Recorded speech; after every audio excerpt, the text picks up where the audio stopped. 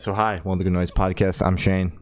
I'm Glory. And we're here with... I'm Jarrett. I'm Jarrett from your favorite band, Bowling for Soup. And we're asking some questions today about their new album, Pop Drunk Snotbread. So congrats on that, by the way. How do you feel about the response to the album so far? Man, thank you very much. It's been great. You know, I mean, I don't think that I necessarily expected anything to be negative or anything like that, but it's certainly been very good and very positive, and it's doing well streaming wise and all that. So it seems like we've done our job. That's awesome. The album was actually very good. I enjoyed it a lot. Yes.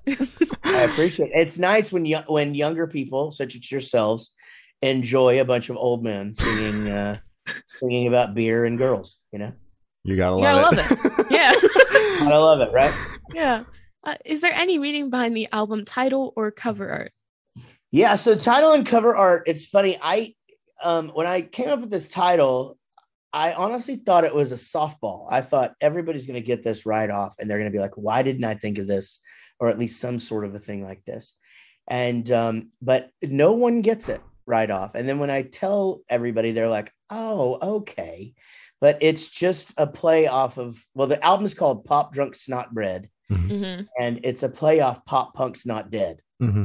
And right, see, there's that aha moment that happened. Yeah. Like, why didn't that just sound like anyway? And so with the Pop Drunk Snot Bread on the album cover, I wanted us to sort of like do a play on the Garbage Pail Kids. Okay. And so that's where it all came from. That's super sick. Wow. Yeah, that would have taken me a little bit longer to get. Thank you. Yeah. You're welcome. And I sort of scratch my head, but now I'm just accepting of it. And I think that it's funny that I've had to explain it so many times because it just goes to show you why whenever I told the band what I thought the title should be, they all looked at me like I was crazy. And so it makes way more sense that maybe they didn't get it either until after the fact. Yeah. So did you have to convince them to use this title? Did they have any other options? They were like, no, let's not do that. Let's do this instead. Convince is not really I sort of just steamrolled it in. Okay. But there were a couple of other working titles that it would just, because we did want to call the album. So I think one of the titles that was working was Stream this album, Fuckface. That's about marketing in 2022. Yeah. So that one we put in our back pocket. So you know, maybe on down the road we'll do that one. But that was kind of the only other title that we had working wise. I'm very upset you guys didn't use that title. I like that one a lot. I know, it is really, really good. That is good. Yeah, gotta use it next time. Yeah. I should just do a song called Stream This Song Fuckface, and that's the song. You guys could make a whole marketing campaign out of it. Like your headlining tour for it could be like, buy tickets to this tour, Fuckface, or something along those lines. And like, look at this, My goodness, we are really having a brainstorming session right now. We are. For real. Yeah, this is really good. God. So can you tell us a little bit about your writing process for this album? Well, this one was a little different in that, like, I hadn't been really writing songs, you know, prepping for doing an album. Usually it's like, okay, well, around this time we'll probably start thinking about doing a record. So I've kind of got some songs in my back pocket and I'm kind of gearing for it. But what happened here is quarantine hit and man, it was just, everything was just canceled and we were apart for so long that it was like, what could we possibly do to hang out for a few weeks? Oh, I got an idea. If we go make an album, we like have to hang out all the time. Yeah. So we all took COVID tests. We got a tour bus, really cheap, by the way, because nobody else was using them. Yeah. And we took it to the Poconos in Pennsylvania, and we got a studio. And then a mile away, we got a huge Airbnb where everybody had their own room. Wow. And we just went there for 2 weeks and made a record. So that long-winded explanation is basically like the few months between then, you know, the deciding we were going to do this and then actually doing it. I was like, oh, I guess I got to write an album. And so I think that's why the album comes across as being somewhat reflection based, where there's so much like looking back and like, oh, okay, well, you know, we've accomplished this and this is how I feel about our band, or I wouldn't change a thing, or I can't believe after all these beers. And getting old sucks, but everybody's doing it. And then there's a greatest of all time kind of thing. So it was a little different in that there was sort of just like all of a sudden there's no songs. Well, Alexa Bliss existed. That song actually was supposed to go on as a bonus song on our second greatest hits, which isn't even out yet. Oh. But I was like, this song is already out there and it matches the style and everything that we're already doing. So let's put this on the record. So that made sense. So anyway, besides Alexa Bliss, none of these songs even existed. And so that's sort of the difference in that it was like, riding up there in the tour bus. And I was like, oh, you guys want to hear what we're recording at all? Or should we just wait till we get there? I don't know. But anyway, it worked out good. That's good. So you guys didn't like have that weird like Zoom writing shit, like none of that happened? Well, I did do that. Okay. But I did that with Linus of Hollywood, wrote several songs with me on this record, who I've co-written a lot of Bowling for Soup songs with him, and he co-produces most everything I do in and out of Bowling for Soup. Linus usually is involved in it some way, whether it's mixer, co-producer, or writer, or whatever. And then one song, Wouldn't Change a Thing, I did over text message actually with Zach Malloy, who produced and co-wrote my new country record.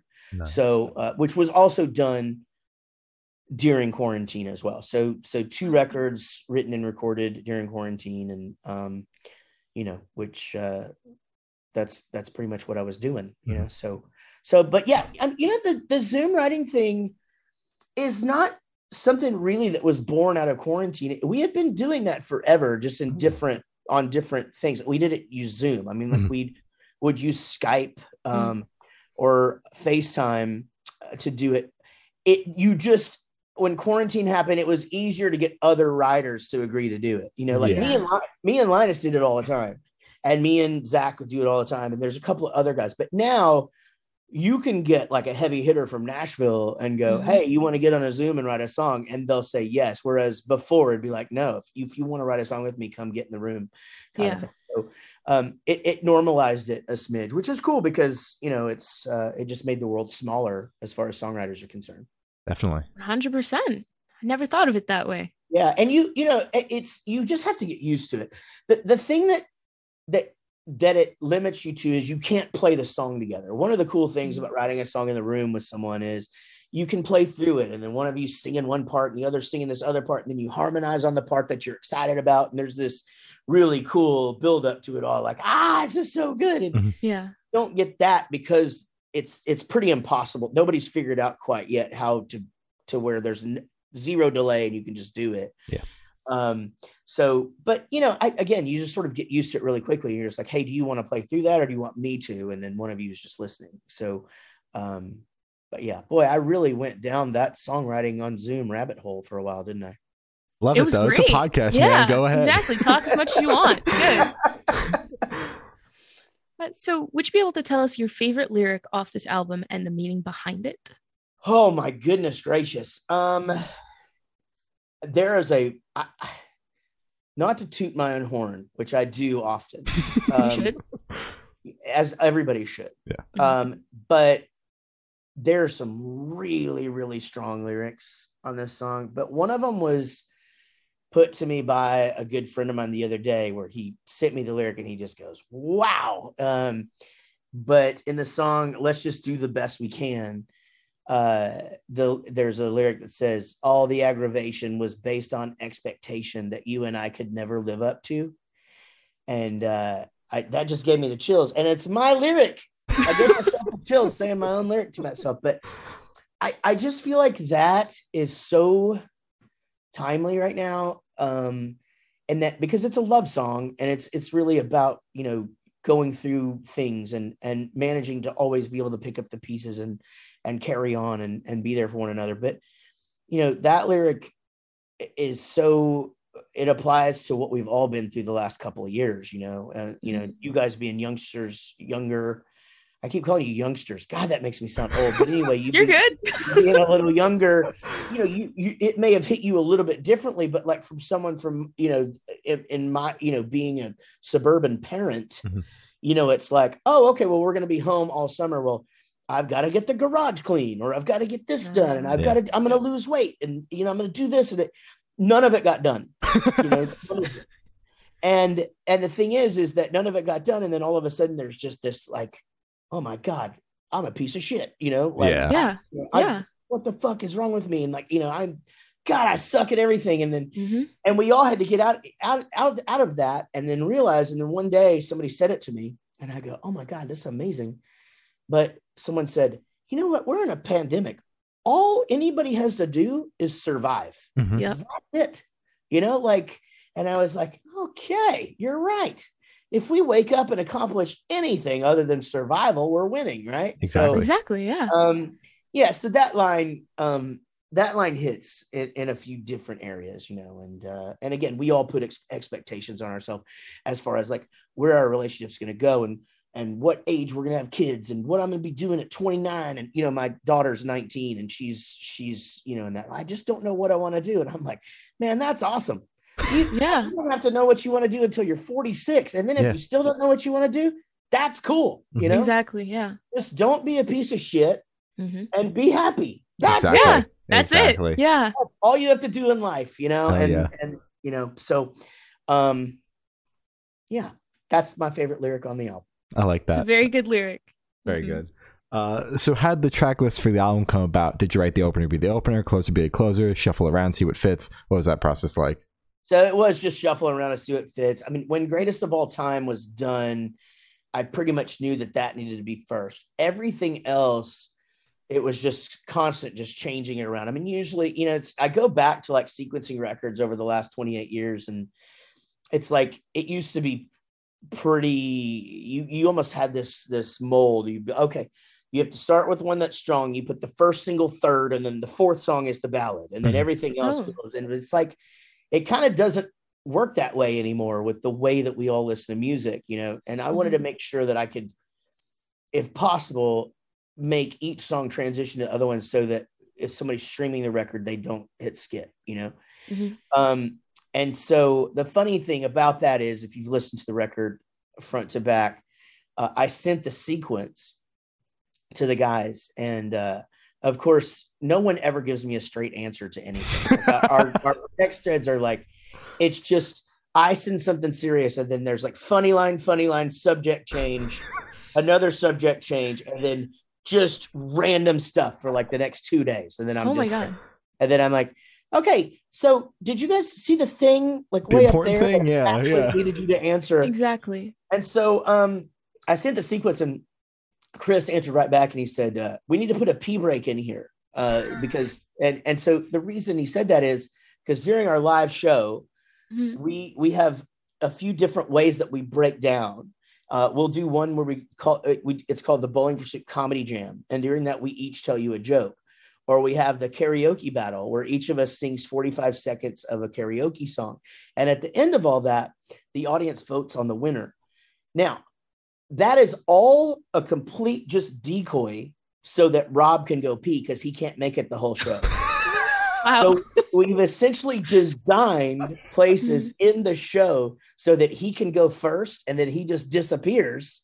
And then by the time we get to the end of it, when Gary's finishing whatever he's doing, Rob's back, and nobody ever even notices, right? Yeah. So Chris, of course, was being funny. And I was like, that's actually a really good idea. And so I got the Morgan Freeman sound-alike off of Fiverr for $40, and the P break on the album was born. I was actually going to ask like how you timed where the P break went on the track list, because it's arguably the most important part of the album. It really is, and you're right. And the thing is, it's about when Rob would need to go pee. Wow. If you take percentage wise through the album versus percentage wise through a 75 to 90 minute set, that's about where he would go pee. Nice. Wow. Yeah, and he can make it the rest of the show. Good. Yeah. Oh my God, that's amazing. Yeah, that's amazing. I feel like more bands need to do that. Right, I feel like they don't, because that is thievery. Oh, true. Sorry, that shit. Sorry, I take that back. If any band does this, patents. Yeah, the P break belongs to Bowling for Soup, and no one else, and only Bowling for Soup. Only Bowling for Soup. Perfect. So, would you be able to tell us where your headspace is at while you were creating this record? Well, I was just coming out of a bit of a funk because the pandemic, the quarantining, the things disappearing. I mean, we had 2 years worth of tour dates that just were just disappearing as quickly as they had gotten on the calendar. And I've never had a blank calendar in my life, and especially since becoming a musician. I mean, my life exists of like, here's the amount of time that I have with my family, and here's where I'm going to go to work. And then after this, I need about this much time with my family. So don't schedule anything here. And, that's how it works. And all of a sudden it was just like, hey, you're locked into this thing and your crew doesn't have jobs anymore. And, there's no telling, where the next paycheck for those guys is coming from. Everything is up in the air. So it's in a pretty weird space as far as just, I'm pretty open about my mental health struggles. I have severe depression and anxiety. And so those things reared their ugly heads pretty severely for the first time in several years. And so once I kind of had to work through all of that first. And the way that I did it was I just started doing shows on the internet. Like I literally was doing at least a show a day. If it wasn't for myself, it was for charity or whatever. And I didn't say no to anything. I would just, hey, we're doing a charity thing for this. Sure, I'm in. And so I was just coming off of that, kind of getting into that routine, a few months in. So my headspace was getting better. I don't know that I could have written such a positive record had it not timed out the way that it did, but I was doing good. And, the main thing was that, we were all safe and healthy and, in our, where we needed to be and doing what we needed to do to survive. And so, but, again, it was, I can't say that it's a headspace I've ever been in before, to write an album. Because obviously it's something that none of us have ever experienced. I tell my kids, I'm just like, you guys, it seems like you're just sort of living through this thing, but like your kids are going to read about this as being like this time in history. Like you read about the Iraq war, or this or this or this, like this is a time and place in history now where like they'll be talking about it in 100 years. For sure, definitely. Oof. Yeah. Which is scary to think about. So I just want to say, I'm happy that you found basically your way back and got yourself out of that headspace by performing online. And it's also very nice where you did even accept, just like free live streams for like charities and stuff. Of course, yeah. That makes me very happy. Thank you. I'm happy for you. That's good. Thank you very much. Well, it's been a struggle for me through counseling and medications and things for about 10 years. And but I've actually just got elected to the board of directors for Punk Rock Saves Lives, which is very big deal for mental health and also for bone marrow transplants and things like that. So, and I raised a bunch of money for them and a bunch of money for a local charity here called Foundation 45. And then, various other things. But so I appreciate the kind words. For me, mental health wasn't necessarily something that I really wanted to get involved in. I mean, I just kind of got myself to where I could function. But then once I started, once you start to, all of a sudden you become hyper aware of other people and this, and this, and this. And it's like, okay, like if this many people have these issues, I need to talk about it, because if I don't, I'm an asshole. Like there's a stigma behind this. So if I'm trying to keep this as a secret and compartmentalize it within myself, I'm doing exactly what they're doing, like we've got to get it out. And so, anyway, thank you very much for that. Of course. And congratulations on being elected. That's awesome. Thank you. So how do you recommend your fans to listen to this album for the first time? Should they do it in the car with friends, dark with headphones on? Is it a workout album, party album? What do you personally recommend? All of the above. I say let it fly. Whatever your favorite way of listening to music is, get in there and do it. I personally like to, when a new record that I'm super excited about comes out, I like to set aside 45 minutes and just go drive around and, listen to it in the car. Cause that's the way that music has been my entire life, is just, in the car, but, working out and doing it with friends and all of that works. I just hope everybody everybody digs it because it's certainly something we're really proud of. Oh yeah. For sure. And if you don't mind me asking, how did you personally listen to this record? Did you listen to it in the car, as you mentioned? I did. Yeah. I listened to it in the car. Now, so it's interesting the way that it is for me because these songs are recorded and then I have to send them off and I have to listen to the mixes and then I have to listen to the masters and they're all just kind of, going. So I get to actually sequence it and go around and drive around and listen to it. And then I'd make a change and then I'd wait like a day and then I'd go back and then I kind of made a couple of more last minute things. But once it was done and I had it all and had it mastered and like, okay, here's your album. I always take a drive and just go listen to it. And it's always very, very special in that, it's like, this started out as nothing. Like literally it was not even time and space. It was nothing, not even an idea. Yeah. And then an idea and then a song and then a song and then a guitar and a drum and then this. And all of a sudden, like it's a tangible, listenable thing, Fuck yeah.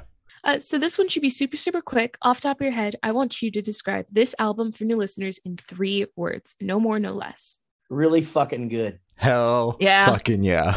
Yeah. Perfect. So what is your favorite memory that you made while creating this record?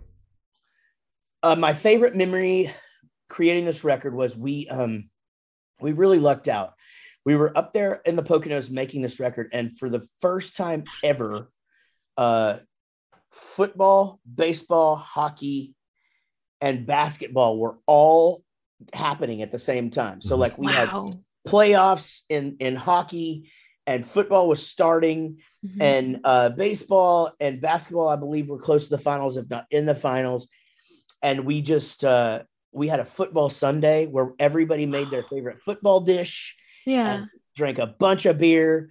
And we just had the best day. And so that's my favorite memory of making the record, because that's what it's all about. I mean, my favorite thing in the world to do is sit around and shoot the shit with my friends, talk. We call it talking about nothing. Yeah. And I love to talk about nothing with my buds. And that's what we did. That's awesome. I love that. Very wholesome. Yeah. So for this question, I want you to picture you're on tour, you're at a gas station for a rest stop, you're going in. What is your snack of choice?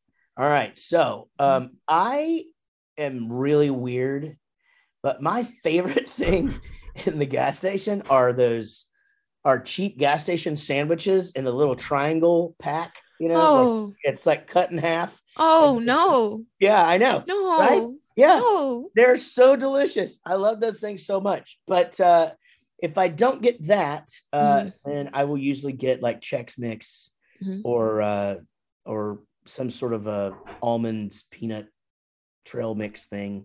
But I do love those little shitty little triangle sandwiches.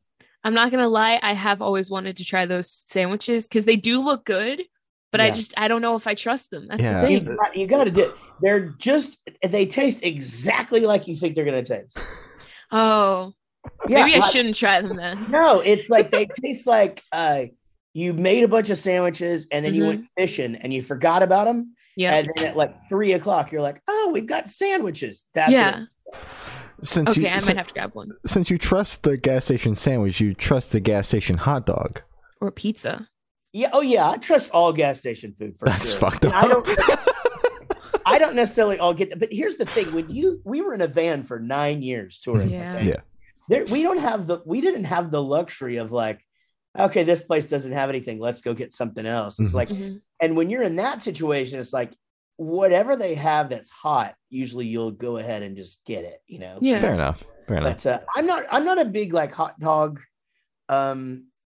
pizza guy, but I'll do like I do like the gas station hamburgers that are in the tin foil. Basically just the shittiest stuff they have. That's what I eat.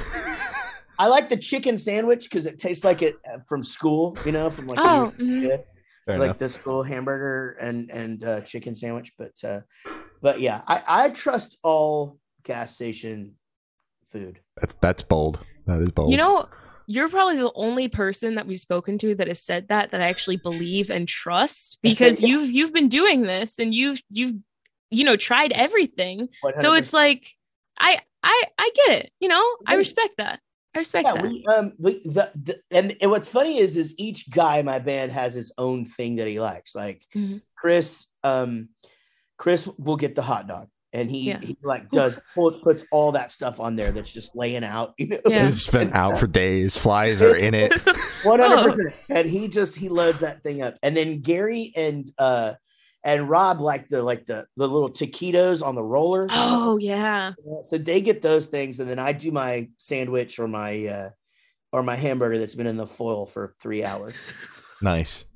Perfect. Nice. Perfect. Little gas station dinner. So on the topic of food, if the band was a dish, what dish would the band be and why? Obviously, we'd be a minestrone. Okay. We're called Bowling for Soup, so you pick the best True. soup. My favorite soup is a really good hearty minestrone. Okay. Good answer. Perfect. I love it. So for these last couple questions, we're actually going to shift away from music, if that's okay with you. Okay. Perfect. So we're actually going to go straight to death row. Boom. So if you're on death row, what would your last meal be with a drink? All We right. like food. So this is a tough one because do you go like I know most people want to hear like steak and lobster or whatever, but I think I would go like I'd probably go breakfast burrito with pancakes and Route 44 Diet Coke from Sonic. Nice. Mm. That's That good. sounds good. All right. Yeah, breakfast food is like top tier, so I get I it. love breakfast burritos and breakfast sandwiches on a bagel. It's like my favorite Mhm. thing. Hell Yeah, yeah. especially on a bagel. Like if there's an option to get like either a biscuit or a bagel, you got to go for the bagel. Always the bagel. Yeah, Agreed. agreed. So if you could live in one fiction world for a week, where would you live?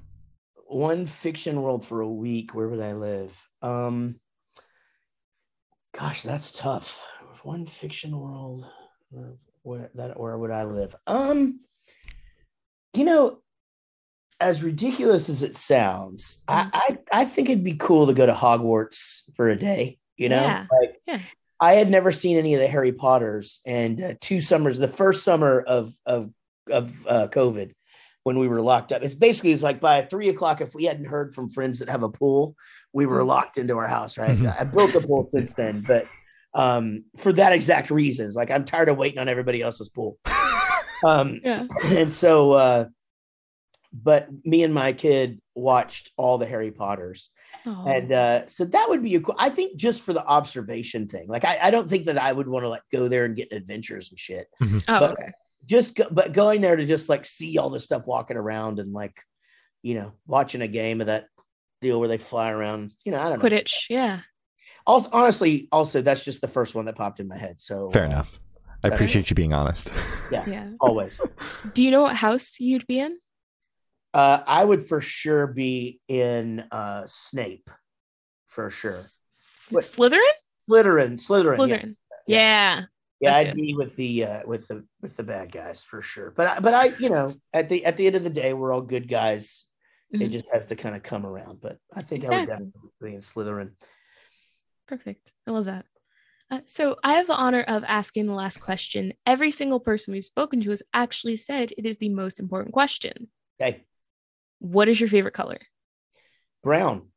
Brown. You have a specific shade of brown? Yeah, I like UPS brown.